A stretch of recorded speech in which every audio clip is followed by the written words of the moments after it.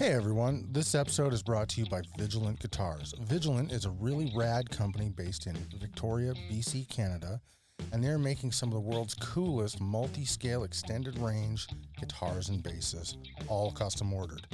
You want it, they'll do it. Not just the weird stuff, you just want a six-string shred machine? It's done. Trevor is making some of the hippest stuff out there, and he's doing it using all of the most environmentally friendly processes and lumbers that he can. Heck, he often harvests his own lumber, but if he can't do that, he gets it from ethical sources. He's happy to use modern parts and modern techniques like LED lighting, rock light, carbon fiber, all sorts of cool stuff. So if you're looking for something awesome, check out Vigilant Guitars.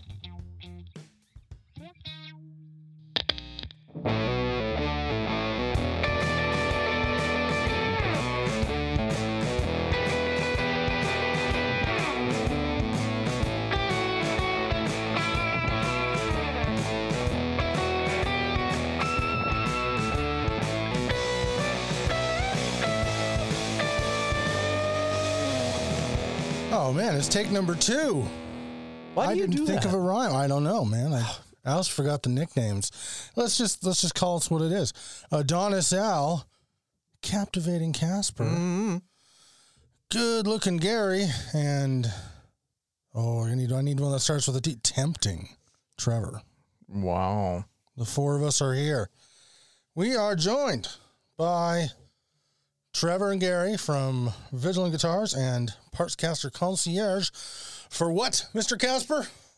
Episode 3 of the Parts Build series, the finale, the grand finale. That's right. That was my best announcer voice out to do. That's pretty good. Well, not bad, right? Yeah. 7 out of 10, you know? 7? Oh, I'll take it. It's a strong start, room for improvement. Thanks, buddy. Yeah. I'll do better next time. All positive. That's going to be my new thing. I'm just going to talk like an announcer for the first 60 seconds of every episode. Okay. You know, I just want you to be happy. That's whatever you need to do. Well, let's just fire it along.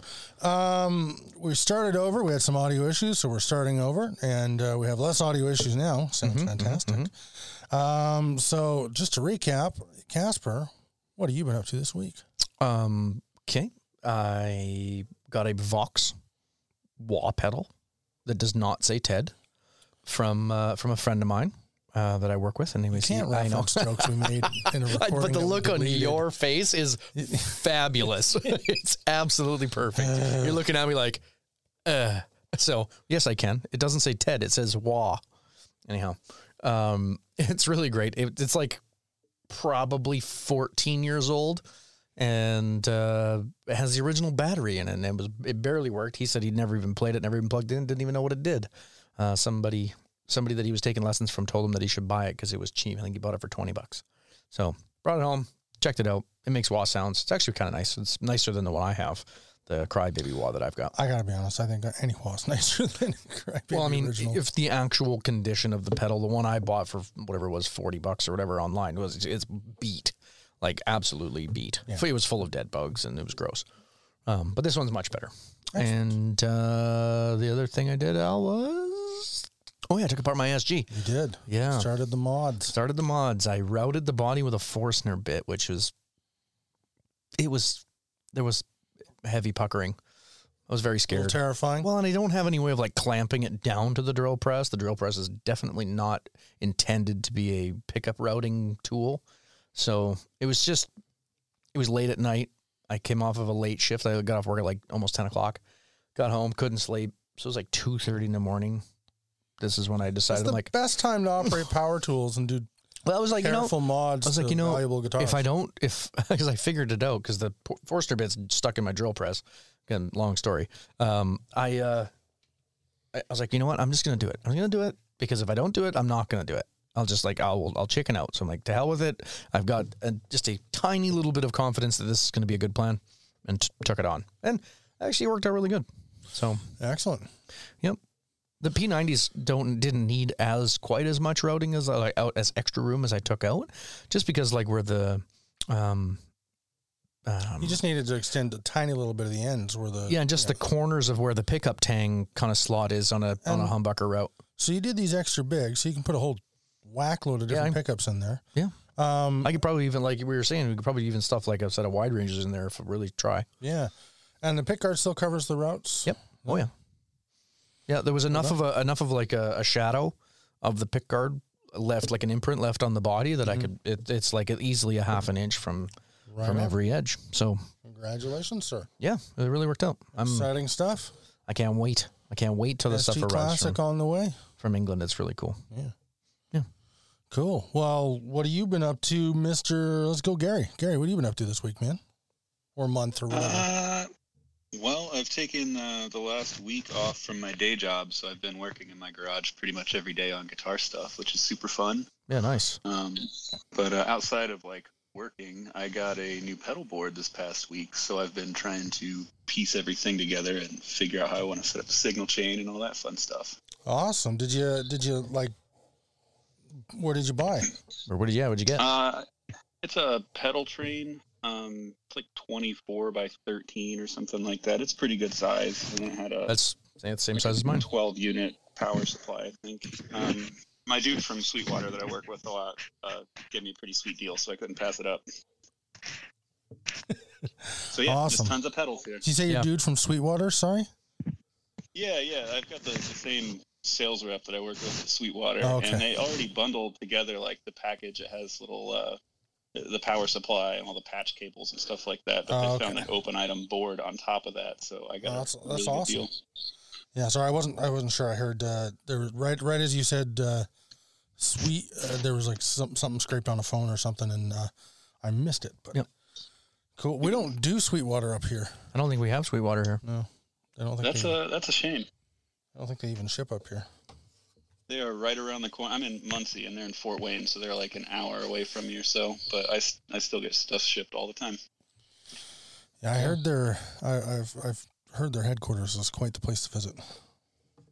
Yeah, they've got a pretty sweet showroom and tons of gear everywhere. I mean, we've got there's a Sight and Sound and a Guitar Center and some like Sam Ash stuff like that. But the Sweetwater's like probably 3 or 4 times the size of even the biggest shops we've got around here. Wow, nice. That's huge. Crazy. Oh, nice. What about you, Trevor? What have you been up to, man? Oh gosh. Besides working every day since New Year's. Oh gosh. I had you think jobs get easier the more you do them, but the client seemed to find me. So I had a guy come in and we're doing now. We're doing a multi-scale, baritone nylon string, headless neck through with the yeah. Okay. No, hold up. And then, sorry, can you start again? Yeah. So it's a multi-scale baritone nylon string that is neck through, but headless. So the head's at the tail, and then it's not an acoustic, but it has steam bent sides, like just the perimeter. There's no top, there's no back. And then I'm trying to rack my brain around how to do it, but he wants RMC pickups in intonatable saddles for the nylon strings that then go to a 13-pin output jack. Honestly, that guitar sounds like something a luthier would dream up as a nightmare project. Yeah. Like, yeah. An impossible to pull off project. Oh, but it's been like cold sweats, but just trying to figure this thing out. But I think I'm on the way towards it. So it's okay. Wow. Yeah. So between that and just thinking about that all the past week or two, yeah, not much. Working on the guitar show, just keep my head down and moving forward with that. And then it's just been busy and nonstop since this year started. Nice, man. That's amazing, dude. Oh yeah. That is a hard guitar to imagine. It's a hard client to imagine too, but but just incredibly talented player, like just could run circles around most people, like kind of jazz fusion type guy. Right. What are those guitars? There's a guitar kind of like that, but it's an electric. They're called Silent or something like that. Oh, you're thinking of the Yamaha like silent guitars? Yeah, the Silent series ones. Travel ones. They have like a They have like a perimeter frame, but it's all just neck and pickups and stuff. But that's kind of what that sounds like. The only reason it has a perimeter is so that you could put it on your leg. Right. Yeah, that's very much it. It's essentially an electric guitar, right? It's not it's not acoustic by any means, but it just uses nylon strings. But it's just so minimal of a structure to work around. It's just anyways. So yeah, that's wow, man. Well, I'm like, please keep me in the loop on that one. I'm dying to see pictures. No kidding. And you said what kind of pickups on it? So called RMC. They're a piezo type pickup. Okay. And so they look just kind of like a regular saddle, but they have two standoffs, and so effectively the two little legs that come off of the saddle flex as the string vibrates, and it's actually the flexing process that oscillates the piezo crystal, and then that's sent to the preamp and everything. So crazy. I'm going nylon strings. How in the heck are you going to make that work with a standard? Obviously, it doesn't have standard pickups. That's cool. It sounds like a project, man. Wow. Yeah. Well, this guy can play every fret. Like he's up and down. He's definitely a player, can utilize it. So it's cool. It's demanding, but yeah. That's a cool project to be a part of, but also sounds like a nightmare in a way. Yep. Yeah. I mean, I like solving problems and stuff, but I mean, you got to, take it in bite-sized pieces. Sounds like a whole bunch of stuff large to try to chunks. sort out. Yeah. It's large chunks around here. Wow. Okay. Wow, that makes my what's up this week feel like peanuts. What you been up to this week? Well, one thing I forgot to mention last week is so I got some gift cards over Christmas, and I used one to buy a Saint Nick from McNelly Pickups, which for anybody who isn't aware of this, I'm not aware of this. Dear listeners, or Casper, Yeah, I'm not. What is it? a Saint Nick is essentially it's a P90 in a humbucker size housing.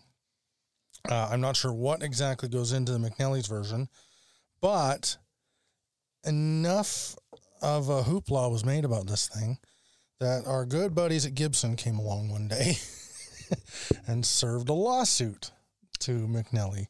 Oh. So what they decided to do was just go, okay, we'll just move on to other things. And they stopped production on the St. Nick, except for one night of the year, Christmas Eve, when you can buy St. Nick pickups from them. And I guess that gets around the lawsuit issue because they're not in regular production. They're just considered a custom order one night a year thing. Yeah. So I got one, and it's probably not even made yet, but I'm in the queue for one. That's cool. So I have one of those coming down the pipe. I have no idea what I'm going to do with it, but maybe it'll go on a guitar project with my new robot tuners that are also on the way. I know you're disappointed in me. I can't believe you sought out a set of robot tuners. I didn't seek them out. Yes, you did. I happened to No, just because you happened to find somebody the opportunity. Somebody was getting rid of them. Yeah. And rightly so. And you were like, ooh. Yeah, I'll probably mess around with them for a couple of months. And then do you have like weekly coffee with Henry J? Or anyways, so I got that coming. And then I also have spent a lot of time in the past week basically doing fret releveling, crowning, polishing, mostly polishing. Yeah. On T60, my PVT60, sorry, I should say. And it's still got a long ways to go. I actually ordered a set of fret polishing rubbers from Crimson Guitars just to make the job easier. Because with the limited stuff I evacuated with, it was a molehill of a mountain, if that makes sense, to do a simple job like that. So doing that, and then I got around to installing, my soldering iron finally came in. Oh, nice. So I got around to installing the Jazzmaster pickups, the skate top ones I got from Mr. Schoen over at Schoen's Wood Effects, which are also McNelly's. They are. So my Jazzmaster. Are those Stagger Swaggers? No, I actually don't know what they are. I think they're just a Jazzmaster pickup from McNelly. They're going to be way better than the ones that are in there. With skate top. Yeah. I mean, the pickups that were in that thing weren't horrible, but it's definitely a huge, huge upgrade from Squire pickups. So. Yeah. Yeah, I found the same thing when I took the Squire pickups out of my telly and put the Peg City pickups in. It was just like, oh my gosh, this is actually fun to play now. Yeah. Yeah. So I'm looking forward to that. I still don't have an amp at the place we're staying yet. You so know, I you haven't have actually 2 heard amps it, here you could I take know. one with Well, you. we're going to be uprooting here pretty soon, so Oh. I don't want to take more stuff into that house because that's just more stuff I have to pack out. But yeah, got that done. I have reached, this is actually, of all the things I've teched or built, I've never actually done any pickup swapping or rewiring on Jazzmasters or Jaguars because they weren't in fashion when I was doing crap tons of the stuff. Yeah. So this is my first time doing that, and I hate it. Yeah. So, you know, I got to Stupid say, extra circuit up top. It made it so hard to get the pick guard back on. I got to say, man, the wiring harnesses that we've got a ton of them in the studio now, but from Sean at Gun Street Wiring Shop, man, the install into the base was like, oh, there's two wires. We'll get into that in a second. No, but I'm saying that you should go and find something like that for the Jazz. Call Sean. It has kind of made me decide, like, I was going to call it good after this, but I don't use the rhythm circuit on the Jazzmaster. After looking at the stock Squire wiring yeah, and parts, it was like, oh, it was a rat's nest in there, man. Yeah, So, my tally was the same. It was I'm terrible. going to remove it all. I am going to get I'm not sure if I'm going to do an Indra pickguard or not. I'm tempted to because it's Richard and I love his work. But the pickguard is going to come off. I'm going to get a new one. I'm going to put the 3-way switch up in kind of a Les Paul position. Yep. And just going to convert it to 1 volume, 1 tone, 3-way switch and get rid of all the extra wiring and all the extra junk and move on to a happier, better life. Yeah. And a pickguard that goes on easily. I saw an offset yesterday that had like a Les Paul style switch, but on the bottom horn and more towards the front. And I'm not sure if that's a typical placement. The reason I fell in love with Jazzmasters is because I went into a store one day and fell in love with an American Performer Series Fender one, and it was Les Paul style positioning, no rhythm circuit, and I was like, it was one of the best guitars I'd ever played, and I wanted it, but I didn't have $2,500. So, well, now, I mean, that Jazz you've got with the Roboto neck on it and McNally pickups, thing's going to be, I mean, you got the Descendant trim, and it's to do it. It's a rock star. It would cost guitar, more than $2,500 to make one of those at this point. Yeah. Anyway, let's fire into it. Parts Build Series. Oh my gosh. I didn't make a good episode plan for this, so we're just going to wing it, I think. I had a much more like concrete plan the first one out. But final details, you had some experience. Well, let's start with you, man. You finished up your bass before I finished up the guitar. I literally just finished. Yeah, I did. Well, I mean, I've been tinkering around with trying to get sorted out. And like, I'm no expert on this, and I had to rely on Trevor quite a bit to, kind of alleviate my worries, because I strung the guitar with just like cotton string just to get alignments and make sure everything was going to line up, and everything looked super straight. But I was super concerned about but I'm like a paranoid person going, oh my God, is this going to be right? Am I doing this right? Am I screwing this up? So I was super worried about the deck height of the string and the frets over, like the strings over the frets as they were coming off the saddles. With the cotton string on it, everything was sitting really down low into the grooves, and everything was really, really close. After stringing it, and it was kind of just like a Hail Mary, like, well, I'm just going to put strings on it because I don't know. And it actually is perfectly playable. Like your break angle, like your string height looked way too low. Yeah, it felt like to me, anyways. And I'm like, say I'm a total noob. I have no idea what I'm doing, and especially with like. Bass strings are big and fat, and I just didn't know. I was really worried about it, but now that I've got it strung up and I've played it now, it's actually, the action's a little high because the truss rod needs adjusting and like little fine tweaking things, but everything is bang on. Like, it feels really, really good. It sounds awesome. Like, but it's the little the little things, the little detail things that I'm running into now. It's like, okay, now we need to, set it up and adjust all the saddle heights properly, because I don't actually know what I'm doing. So that's going to be a process. I might even actually ask a guy that I know sitting across from me to see if he can set Who's that idiot? Yeah.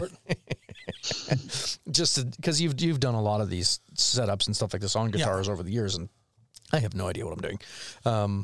So it's finished. I only do setups on non-walnut instruments. Oh, well, yeah. Well, you can just go pound sand then, and I'll ask one of my other friends, like Trevor. I see Trevor in April. Oh, friend's a strong word, but I'll help you out. Jesus, I gotta hold on. Al, can you take this? Can you take this knife out of my bag? Oh no, that's brilliant. It's the quiet ones that get you, man. Yeah. So, I mean, to kind of recap everything, and I was saying this earlier, this said, like, it's the details that you, with quality things, go very easily. I had to basically take the plunge and string it, but because I was afraid to. I didn't know. I was like, well, do I need to make more changes? Do I need to, am I going to waste a $40 set of strings that I'm going to have to cut off later and buy again? Like, I didn't know if I wanted to do possibility. that. Yeah, exactly. So when I did when I lined it up with string, everything looked so good. Everything looked bang on, geometry wise. It was just so close that I began to panic unnecessarily, but it's well, was any of that fostered by my early experience with no, I don't really listen to anything you say.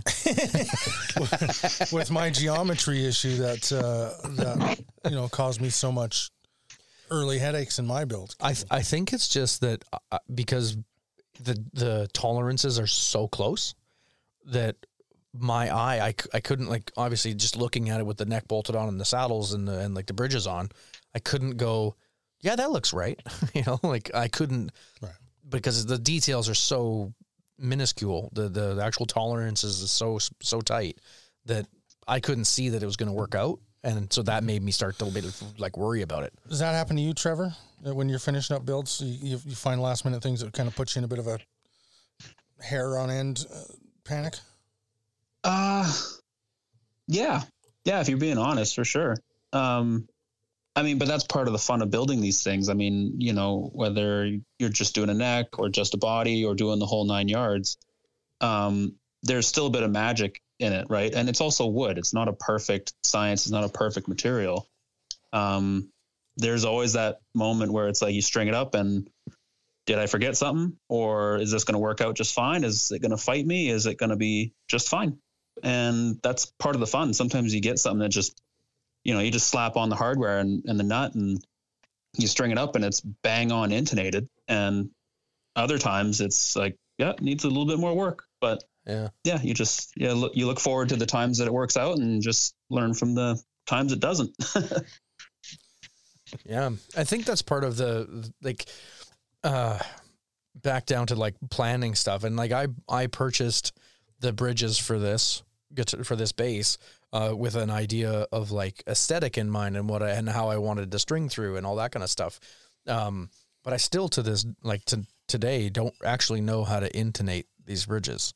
Like, I think they're friction fit. Like they just stick in with friction and you can move them around.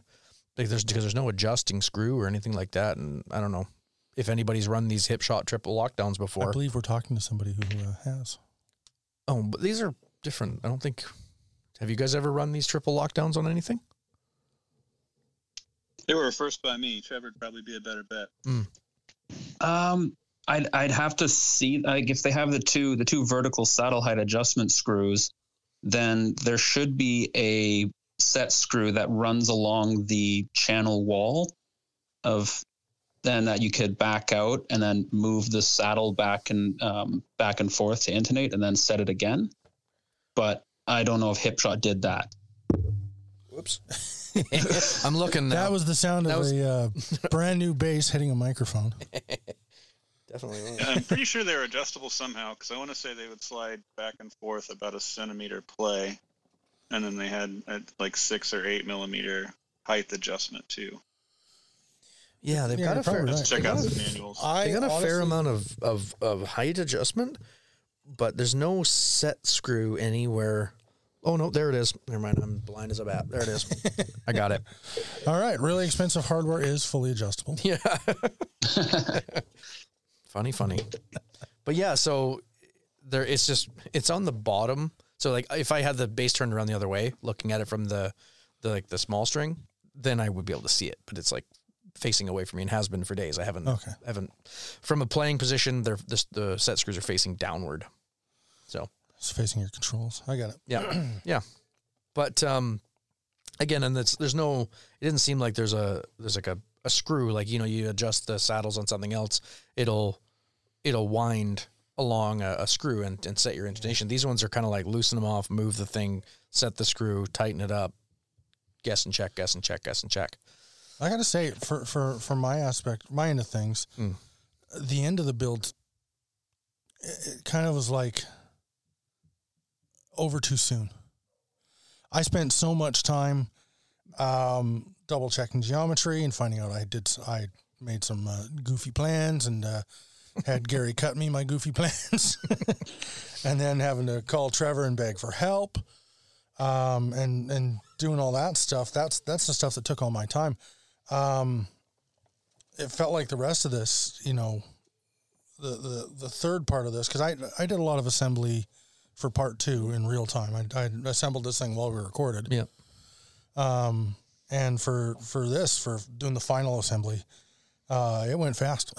Yeah. There was 4 points of soldering to do, and that was it. And then it was just restringing.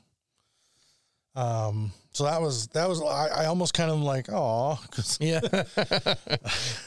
this is my first time using a pre-wired Nice, right? kit, which is brilliant. But I'm used to sitting down and kind of having a go of it, like, throw in some Star Trek and wire up a guitar. So my last experience building a wiring harness, and albeit it was an elaborate one, I would pay the money. 100%. I would buy the pre-made harness and wire in and solder in 3 wires. Oh, see, I love doing wiring. I find it cathartic. What about you guys, Gary and Trevor? Where Just are you wired a harness right before this podcast. Literally what I was doing right before we got on this call. Is it a process you enjoy, or is it something if somebody could just hand you the harness all finished, you just do that? Oh, I dig it. I mean, I like as a kid, I was always like putting together, models and stuff like that. So just following instructions and diagrams and really small, tedious parts, I just kind of shut off all the, external gibberish that's going on around me and kind of focus on the little tedious task in front of me. And I dig it. I like pedal builds and stuff like that before I got into guitars were the same way. Populating the board and hitting all the soldering points and all that fun stuff. See, I actually find that fun too. But maybe I just bit off more than I could chew on the other one that I did, that this was so easy. I was like, oh, don't get me wrong. That bass that I just shipped out not too long ago that had like a super switch just for the bridge. So it had every coil combination, split north and south, reverse phase, all that stuff on one switch. It went to another like 4-way, like telly style, that had neck or bridge or both out of phase. And then it had like dark glass electronics, like a push-pull volume with a tone stack on it. It had all kinds of crazy stuff. I ended up getting in touch with Gun Street too, and Sean helped me kind of draw everything out. And I made the harness myself, but he helped me figure out kind of the schematic that I was going for to make it all work. yeah. Sean's good people. Give a shout out to Sean, because he is a partner in this build series. Yep. Yeah, like I say, he helped me figure out all the ins and outs of how everything had to work. I had a method of how I was going to do it, and he kind of just broke it all down and rebuilt it from the ground up. And his method was definitely way better than mine. But once I had some instructions, it was really easy to just kind of put everything where it went, and we plugged it in, and it worked right off the bat. So can't complain. Nice. Yeah. And where are you at with wiring, Trevor? Is that like a fun part for you, or is it the part you kind of like look forward to the least, or? No, I enjoy it quite a bit. I think it's therapeutic when it's just a process and really frustrating when it's a puzzle. Exactly. Like if it's just, I do these like Fishman pickups a lot. So, and they can be pretty complicated, but you've done them so much, all the functionalities and there's lots of conductors and colors and yeah, I know how to do it, backwards. But when you get some, obsolete model from the 60s, and you're like, what the heck? I've never seen this before. What are they doing? Why is it in a hollow body? Like, and you're going through an F hole and you're trying to use mirrors and there's dental floss everywhere. And you're just like, no, this sucks. I quit. I'm going to go, work in a factory somewhere. Like it's great when it works. It's not when it doesn't. Yeah.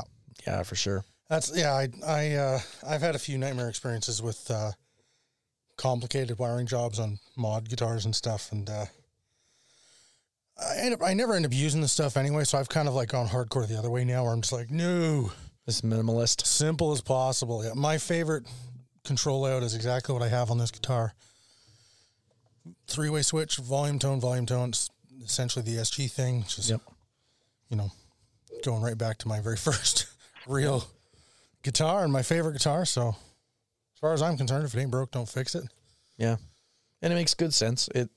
It's a great layout, And I am not a guitar playing wizard. I am not going to order a nylon extended range 7-string headless and bodiless neck through guitar. There's some dudes out there that can finger style on a Jazz Master, and they're putting that rhythm circuit to work and all that. But it depends on your playing style. And I think just a pickup selector and going back and forth. I don't even use a tone. Most of the time everything's like dimed out, Very rarely do I have to kind of roll back the volume to clean something up or something like that. Yeah, so truth be told, just depends on your style.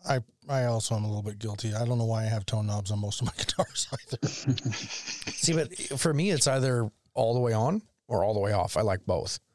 So like I will take, and if I want to really fuzz something up, I'll roll the tone right off and like really get it cracking. I don't know. Yeah. I had a Melody Maker, just single P90. That was the only guitar I've ever like really extensively monkeyed around with subtle nuances of the volume and tone knobs. And that's because it's all that was there, It's the only way to manipulate anything on that guitar. But everything else, it's just like, this switch makes it darker, and then I flip it back and it's brighter.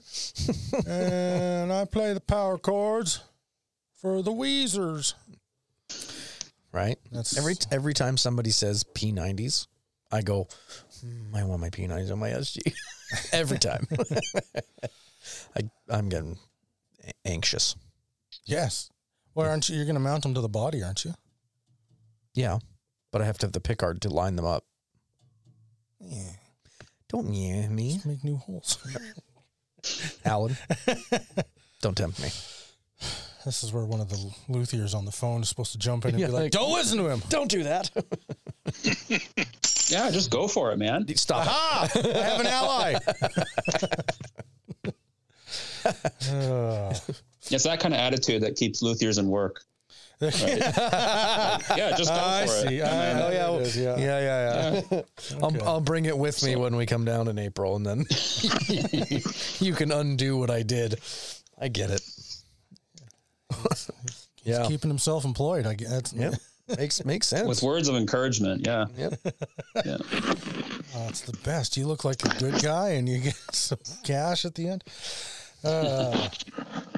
And on that note, though, I do got to say, you guys are really awesome, and we can't thank you enough for doing this with us and allowing us the privilege of doing this build series and helping us as we screwed things up along the way. And man, we did. Like, I feel like I did. Yeah, I definitely did. I've got a set neck guitar with shims in it. I got a guitar I process. refinished twice. That's true. Mm-hmm. Your finish turned out great, though. It sure did. Somebody awful smart And must that's kind have. of why we did the whole series, right? Yeah. That's true. Yeah. Yeah. But it wasn't supposed to be they'd all just fall together, It's true. well, see, that's how it was advertised, you guys. It was just gonna. It's like you're like, oh yeah, they'll just click together. I mean, Okay. Oh wait. For myself, let's be real though, here. If we were asking you guys to help us build a Strat or a Telly, they would have just clicked together. a real standard Strat. They or would have Telly. clicked together. Yeah, those are basically Lego. And for myself, mine pretty much did. It really pretty much did. Aside from the finishing issues, that was entirely my fault. It really did just click together. Yeah, for all the stressing that you did over that neck pocket, there was a couple messages back and forth between Trevor and I, and he kind of helped me figure out some real simple math to make sure we get the neck pocket perfect. And I knew it was going to go on that. I did all that stress too before I shipped it out, so I know exactly what you were going through. Well, I was, and it's so like basically all of us stressed and then cried to Trevor, and he fixed everything. Yeah, yeah. No, it. I can't describe the like feeling it is to have it finished in front of me now. You know, after all that stressing, after all the elbow grease into the finish and the hours spent sanding and like all of these little things that we did, to have it in front of me and like I plugged it in an hour ago and made bass sounds, and it did bass things. Pretty rewarding, right? Yeah, super. Yeah. Like I am. Yeah, I'm getting that's what we're doing this for. That's what anybody's doing a parts build for more than anything, because you can always buy a guitar that'll do what you need it to do. Maybe you have to mod it or something, maybe, but to sit down and build your own guitar is all about that reward at the end of the rainbow of like, I did this. Yep, me. I think it's everything cool. about it is exactly what you wanted. You know, every single aspect on that build. Yeah. And that's the point I was going to make next. It's like, yes, you could go and do this a simpler way than we did. You know, you could definitely do the Telestrat type of style thing. But these builds kind of pushed the envelope of a Partscaster or of like a parts build guitar in every aspect. Just speaking from the bass, the not standard, non-reverse Firebird Thunderbird style with the carved body and the laminated, walnut and ash. Like, there isn't going to be another one just like it, especially not in multi-scale with all the appointments and the laminated neck. And like, these are one of a kind instruments. And that's the thing that is the most fulfilling, is that I didn't just build a Strat or a Telly or something simple that, my neighbor could be working on the same thing and have the same stuff. This is all we, with you guys, designed these from the ground up, and they ended up exactly the way we wanted them. And that's awesome. It is, it is really awesome. So for anybody else that is looking to make a Partscaster build or do a part style guitar build, definitely give this idea a chance, because I am the first person to tell you I don't know jack about building a guitar, but I have a bass in front of me that plays. And it's allegedly. Well, I'm curious to hear what Alan Castor say now. Like, did the Partscaster process now give you kind of a new perspective? Like, do you see guitars a bit, when you're scrolling through Instagram and like, oh, I really appreciate that now? Oh yeah. Yeah. For myself, definitely.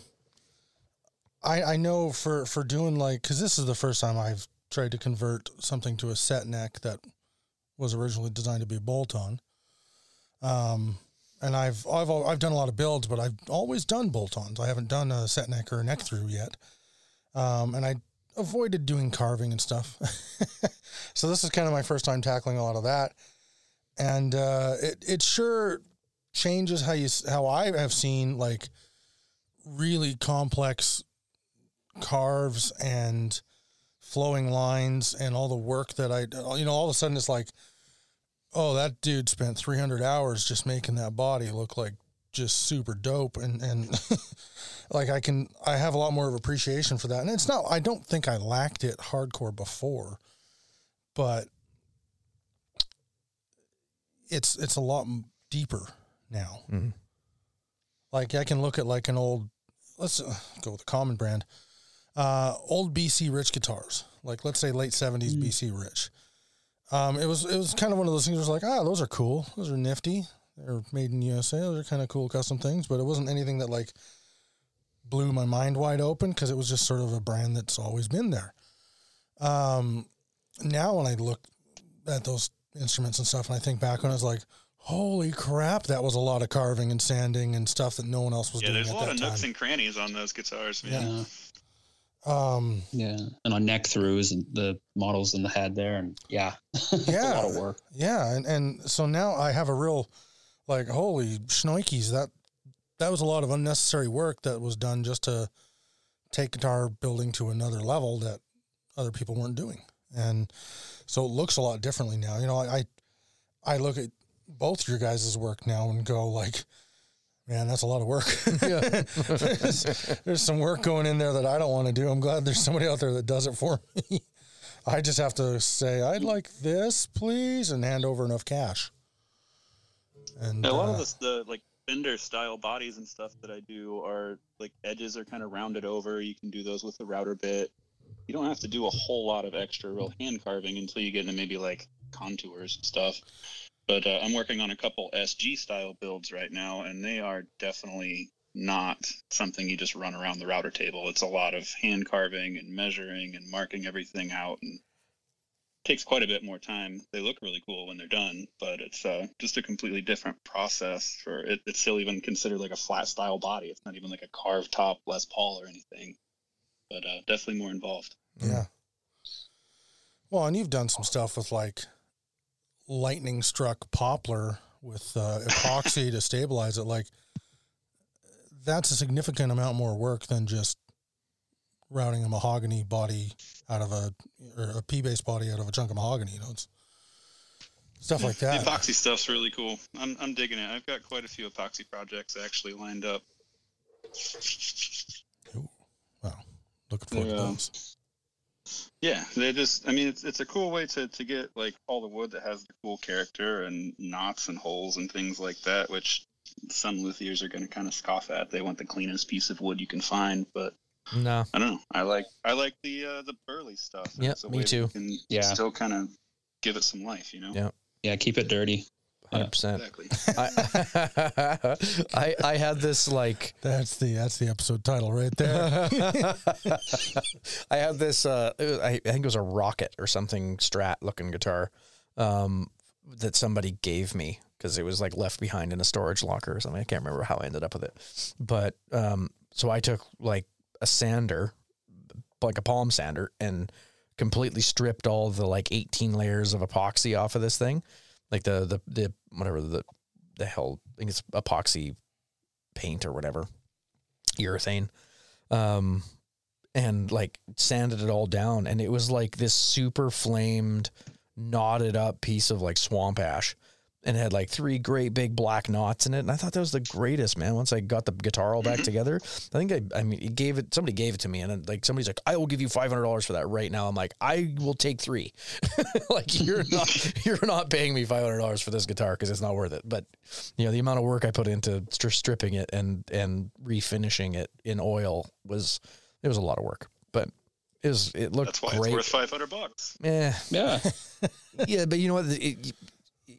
I guess the Mythbusters prove you can polish a turd, but that was a turd of a guitar. You know, that was a turd of a guitar, and I couldn't in good conscience take $500 for it. I happen to have held and seen that guitar. I remember it. Yeah, 300's fine. It's a fair price. I think at 500 I'd have been like, I don't know, bro. I was saying that in my head, going, I don't know, bro. That seems like robbery. I can't do that. I mean, a fool and his money are soon parted. Yeah. Yeah. Oh boy. I don't know, man. I don't know if Sean at Gun Street does a mean wiring harness, and it's hard to argue with the results, but I got to find some other way of getting that tail end of the project catharsis. Cause, I feel like I should have spent another half hour breathing solder fumes. Half an hour? Yeah, it's just an SG harness, man. It's not like whatever the heck Trevor's working on there. Yeah, that's true. I don't know. It would have taken me longer. Well, you get faster. But like, with, yeah, but you use this type of wire with like the metal shielding for ground and all that. Mhm. I could see that being really nice and quick. These are just so clean and they were just perfect. It's perfect. Yeah. I installed the harness and all the parts, and then put in the pickups and put 3 wires onto what Sean had built and done.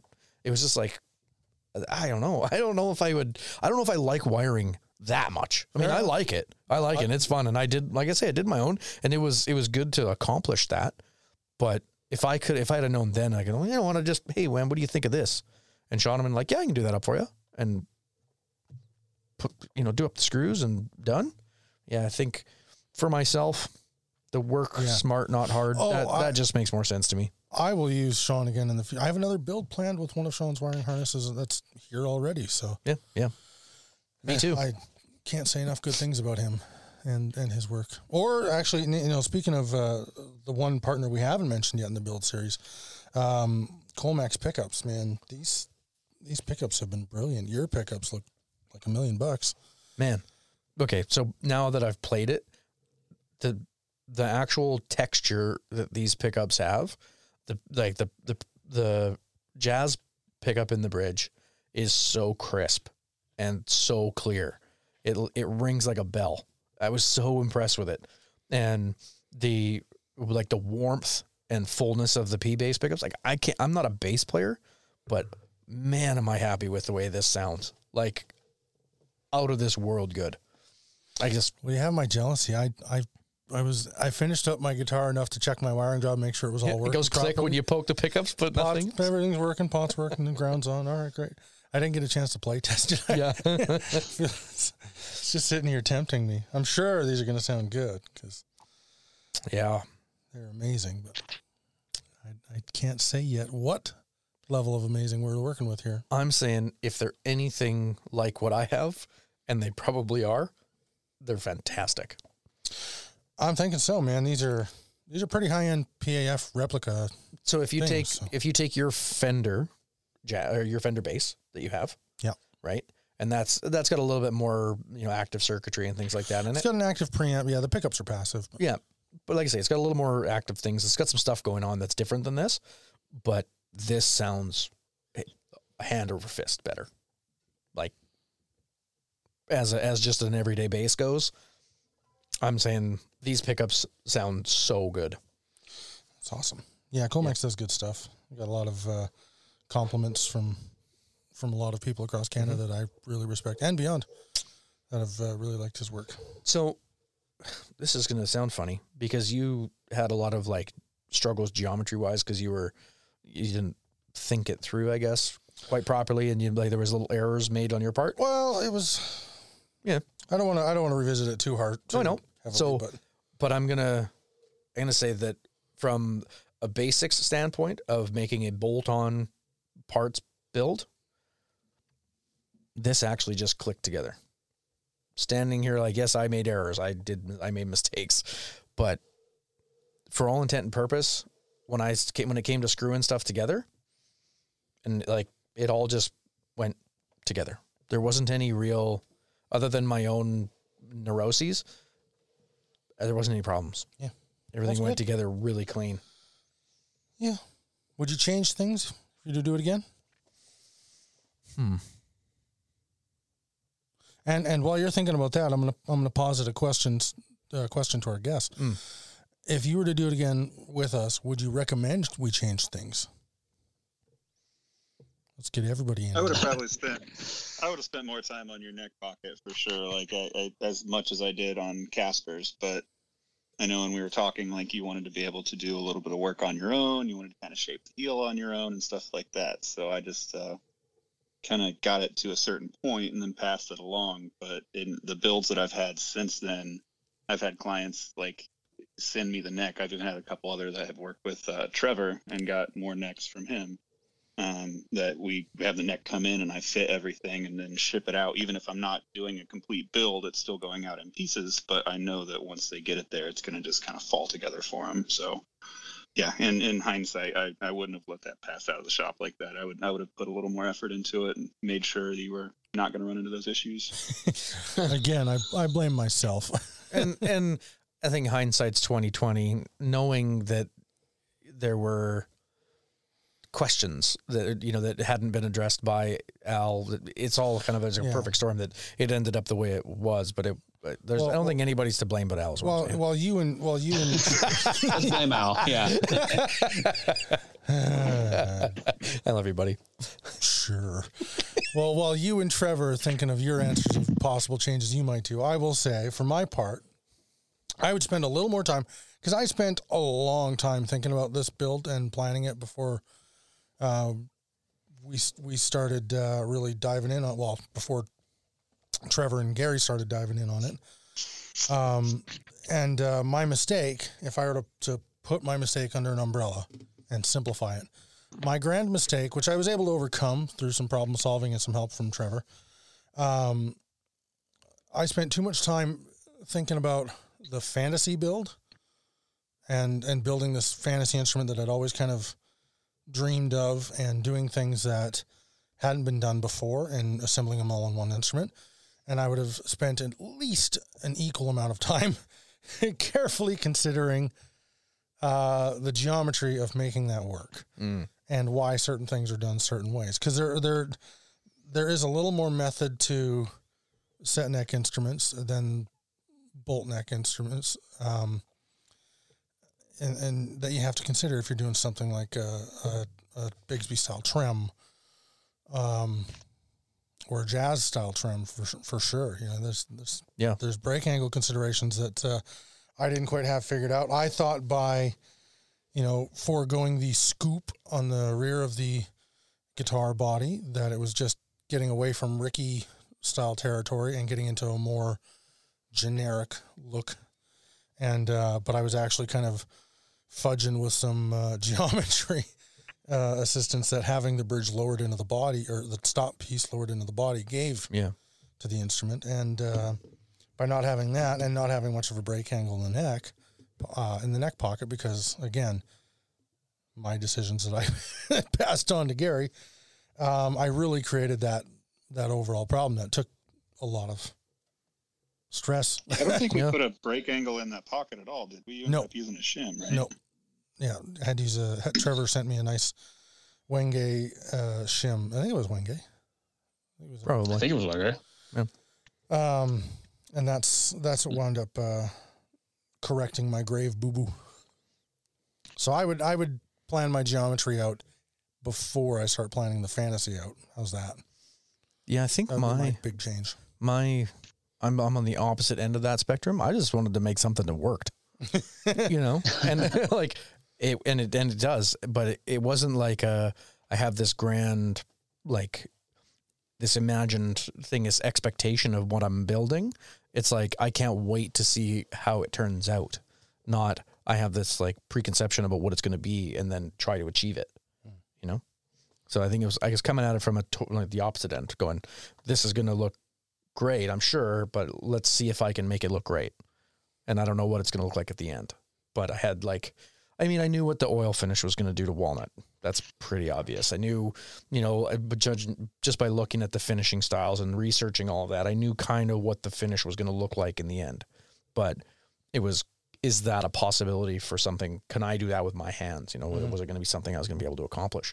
And just, you know, fingers crossed, I was hoping. Okay. Not coming at it from I'm trying to build a Ferrari here. I need to make it look like a Ferrari exactly. Oh, you did build a Ferrari. That's pretty Ferrari. It's pretty Ferrari. Yeah. All right. So Trevor, what's something you would have encouraged us to change about these? I can think of one thing I know I made you do that you were like, never again. But, oh, just one? Yeah. I love it.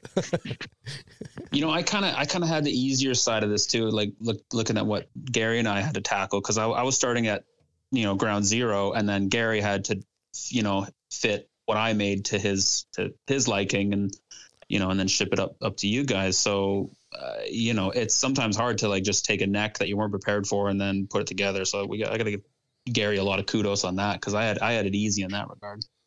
But are we calling the necks the easy part now? Because all right. Oh, it's sometimes it is. It's like, hey, if the next building the neck is easy, if it's like, I don't have to care what this body looks like. Here you go. There's a neck. You figure it out. It's your turn. And like, oh, thanks, man. So Gary had it, I think, harder in that sense. But the thing I learned is that even though to do my due diligence, and then even though I wasn't doing or building the whole guitar, I need to know the whole guitar before I build just the portion I am building. Right. So kind of like getting back to Al's thing is like, yeah, I wasn't building the body. I wasn't putting in the hardware. I wasn't doing the electronics, but that knowing every one of those things would have like maybe just raised a red flag to say, oh, well, we should have another discussion about the heel. And just maybe that would have saved us the whole thing. So it's like, just even though maybe it's none of my business on the thing, it's like, oh, well, why do you need to do the whole thing? You're just doing the neck. And it's like, well, it might save us somewhere down the road. So just to, that's good. And you guys did. Oh, I know. I've given you some grief about it because you used my headstock design again. But you guys did work with another guy. Listen, the amount of time. Heard about that. Hold on, I was going to compliment you guys. Trevor's time that you used up in micro adjustments of that headstock. That's so good. It had to be used twice. I know. I'm telling you, he had to get his money's worth out of it. Anyways. If we go back to that original Post-it note, I'm pretty sure there's about 10 of those headstocks on there. You're not wrong. Okay. Anyways, I love it. Just so everybody knows what build I'm referring to, because I think everybody now has a very clear vision in their mind of the guitar I'm talking about. At least the four of us. Yeah. Because you guys worked together on that build, and that one you guys did put the brake angle right into the neck, as I recall. Yeah, he sent me. Yes. The neck just had a much chunkier heel to it, and then I basically built a jig here to cock the neck at 2 or 3 degree brake angle, whatever we want it to be, and then I just replaned it to the right depth and made everything work. So the guitar body still has a flat neck pocket, and you could pop a Strat neck on there or something if you change the bridge eventually, but yeah, angled the neck instead of the actual pocket itself. Yeah, so I'd like to think, I don't know, maybe this is me taking credit for something I don't deserve, but I'd like to think my headache with the brake angle helped influence that. Probably. Probably. Yeah, we're all learning from your mistakes. I don't want to say like we're changing lives here. Your lack of forethought created less headache for someone later. That's my sweet spot, man. That's the one. Yeah, I guess I don't really have a thing that I would do differently. Back to that question. Oh man, if I were to do your bass exactly as it is, there's one thing I would do. Semi-hollow. Yes, that is something I would probably address. Actually, I would say we could probably chamber the ash part of this guitar and make it not weigh 93 pounds. It is. Yeah, walnut's heavy, eh? Well, and ash too, surprisingly. Turns out highly figured woods tend to be heavier. Yeah, but the density rating of this thing, it sustains for months. It's really great, but holy crap, is it heavy. I have a very large 3-inch padded strap that's not quite enough. The thing needs a harness. See, I thought, Trevor, the one I was thinking of was because I convinced you to do fret nibs on stainless steel frets. So I thought for sure that would be the thing. You'd be like, no. Oh yeah, we don't offer that service anymore. Yeah, I ruined it for everybody. I just don't get that though. I don't understand the appeal. The fret nibs thing? Yeah. Because you blame my SG Standard, man. I'm so in love with that neck and the feel of the fret nibs on the side of the frets that's what I wanted. That's what I was trying to achieve. Yeah. I don't know. I shouldn't. There is merit.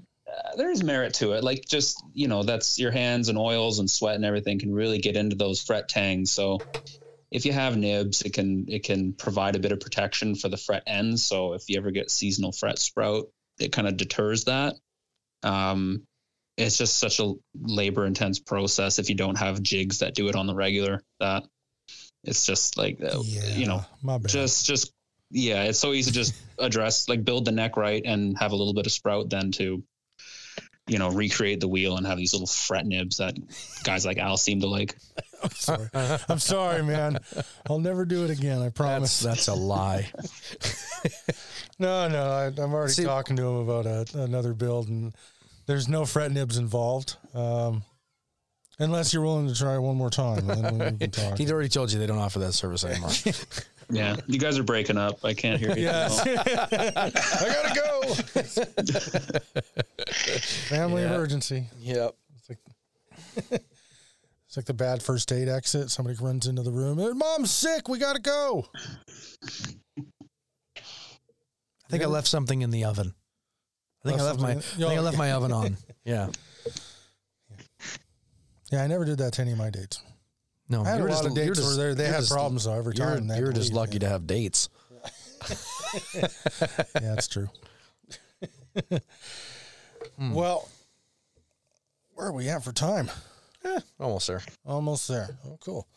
What else we need to discuss? There was some stuff. My brain is that of a colander, man, so it's all slipping out the back of my head. But yeah, it's just a wire sieve. Yeah. I gotta say, it has been a real treat doing this, and I'm glad for a couple of things. A, it was such a privilege to work with you guys, to do this project, to do this series. Agreed. But also it was really nice to just get to know you guys real well, and make some new friends. And don't friend is a bit of a stretch. Remember? That's true. Yeah, I did say that. Or was that just you? That was just me. Yeah. We're buddies, right? You and me, we're good. Silence. I can crickets. We're okay. Dead air. Ouch. Oh. Yes. Man. I am not alone in my misery. Trevor puts a knife in my back as well. Yeah, Casper twists it. Yeah. Happily. No, I'm really glad, and I'm also really glad that this collaboration on this parts build series has led to doing builds between you guys with other people. That's amazing to me. That's awesome. So hopefully it leads to many more. I've sent a couple clients over to Trevor looking for Nicks. I've had a few Canadian folks hitting me up for builds, even though I'm all the way down here in Indiana on the other side of the border. But they're asking, 'cause like down here we might use like maybe Warmouth or Mighty Might or something like that for something that's readily available. And Warmouth, I guess, isn't so available up there. So custom stuff is always cool. Trevor's doing great work. And hopefully we wind up doing some more guitars together. Heck yeah. I'm trying to send as many folks to Gary because I'd rather see him get the cash and the work, talented guy that he is. So it's like, let's make some interesting stuff. I don't think we need more Strat and Telly bodies. That market's, the just 2-piece older Telly thing. It's kind of boring. Seems pretty busy. Yeah. Yeah. Like let's get some really, really cool stuff that, that Gary can just pump out, like some, gorgeous walnut swamp ash. Let's make something real neat. So I think that's where Gary excels, and I'm happy to send him work because he does a great job. So heck yeah. Aw. Heck yeah. See, you two can be so nice to each other, but apparently not the hosts. See, but we have this dynamic, and I think it rubs off on everybody, so then everybody starts to treat us the same way. Yeah. A hell of our own making. Mm-hmm. Great.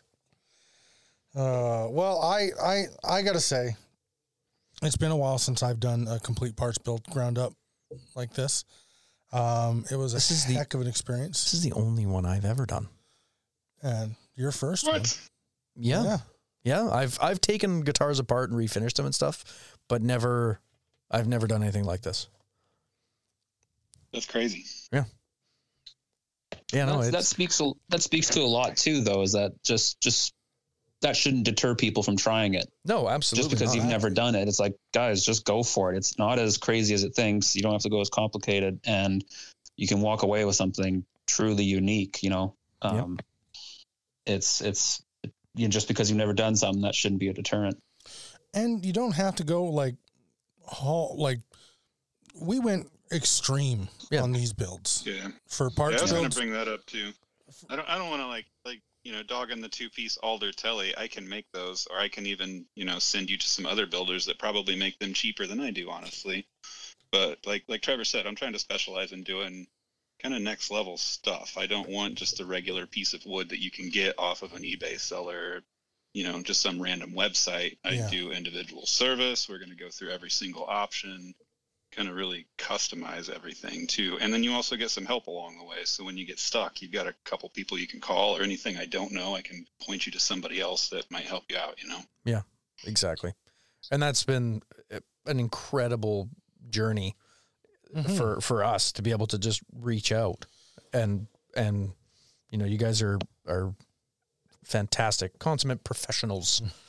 and for listeners, if that's kind of what we wanted to encourage with this series, was doing one of these. Whether you start simple, which if it's your first one, we encourage you to start simple. Mm-hmm.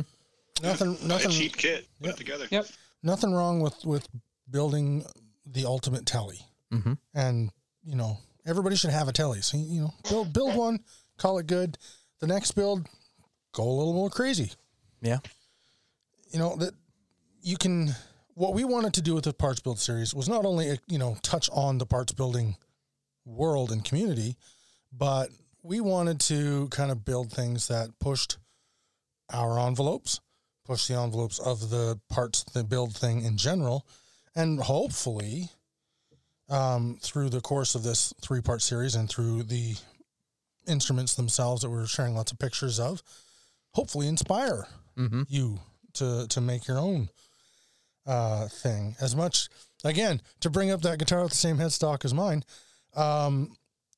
somebody had an idea that they executed well.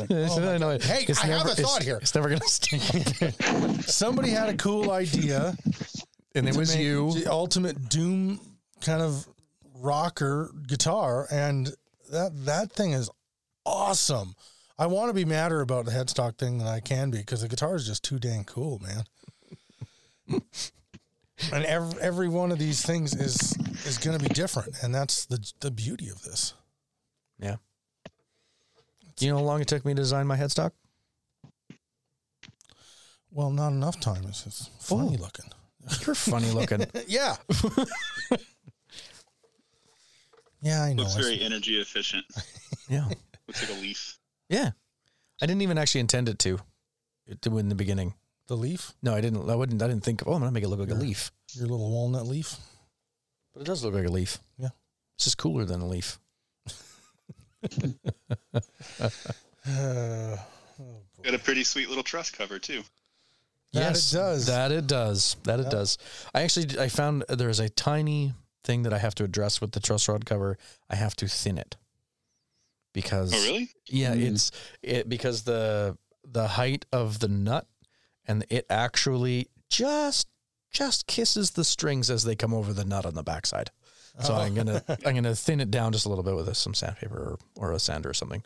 But it's like Just a little sanding block. That's easy enough. Yep. Yeah. Oh yeah. Yeah. No, it's exactly what it needed to be.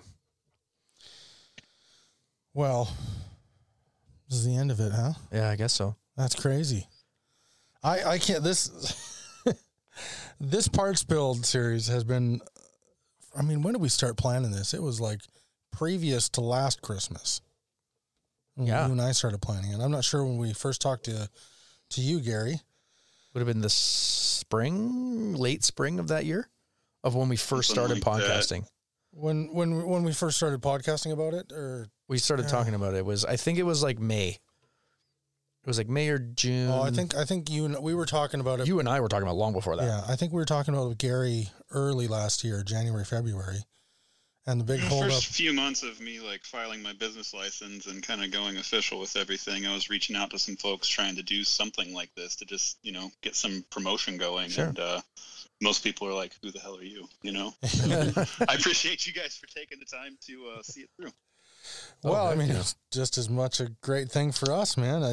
I think the thing that took the longest was actually finding Trevor, somebody who wanted to do next and be a part of this. I mean, we obviously could have just, bought a Warmoth neck or something, but That wasn't the plan. where's the fun in that? I could screw up geometry with a Warmoth. You could, 100%. Warmoth's not going to talk to me on the phone. That's right. You wouldn't have anybody to support you on your mistakes.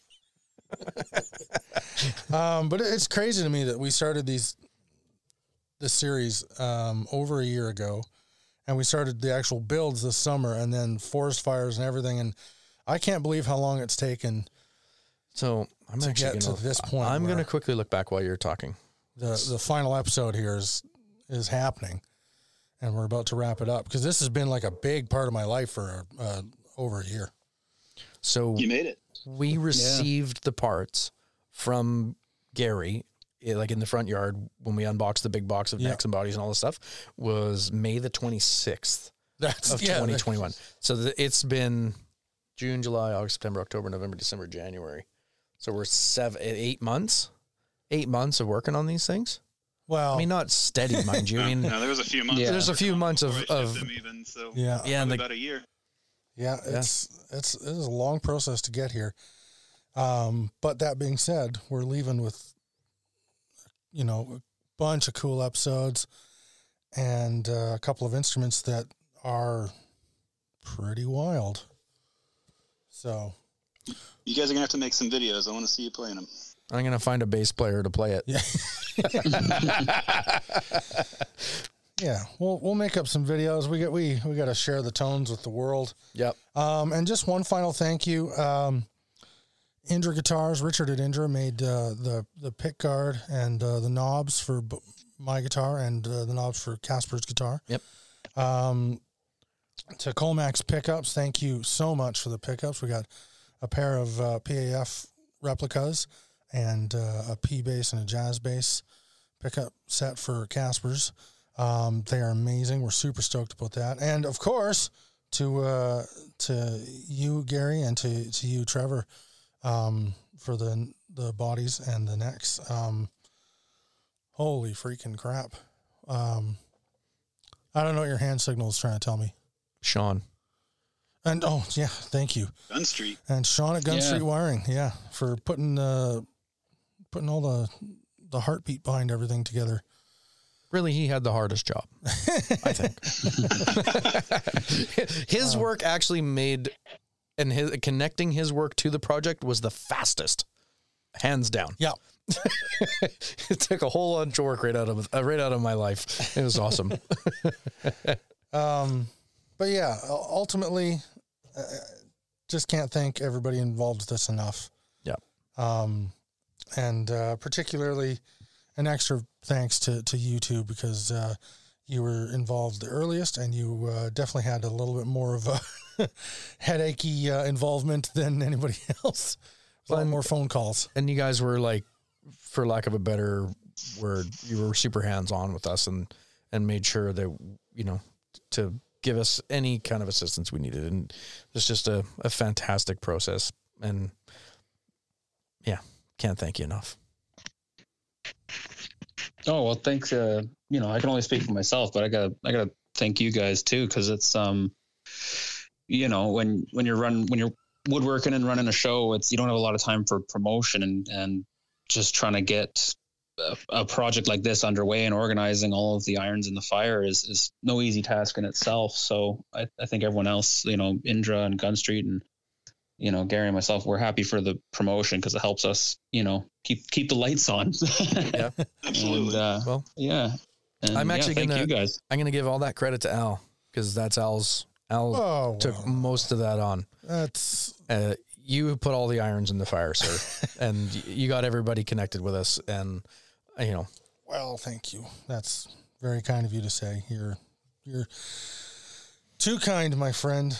You're also a hardworking fella. You're the guy running the equipment there.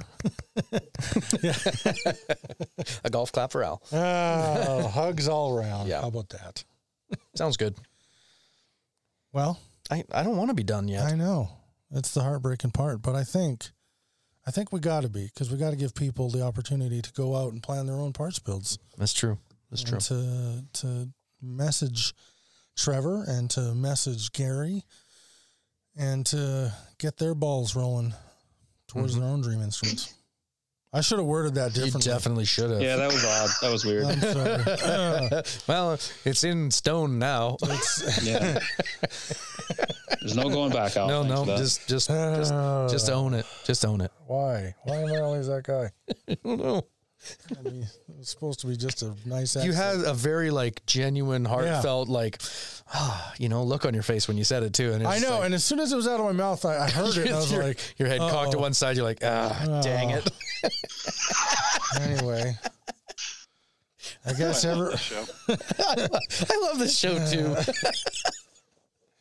I am very positive we're the goofiest guitar podcast out there.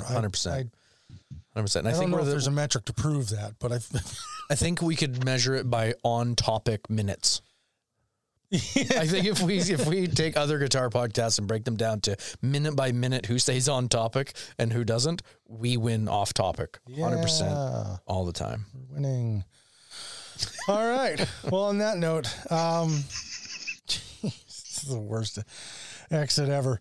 Thanks to everyone involved in this. Thanks to you guys for listening and sticking with us.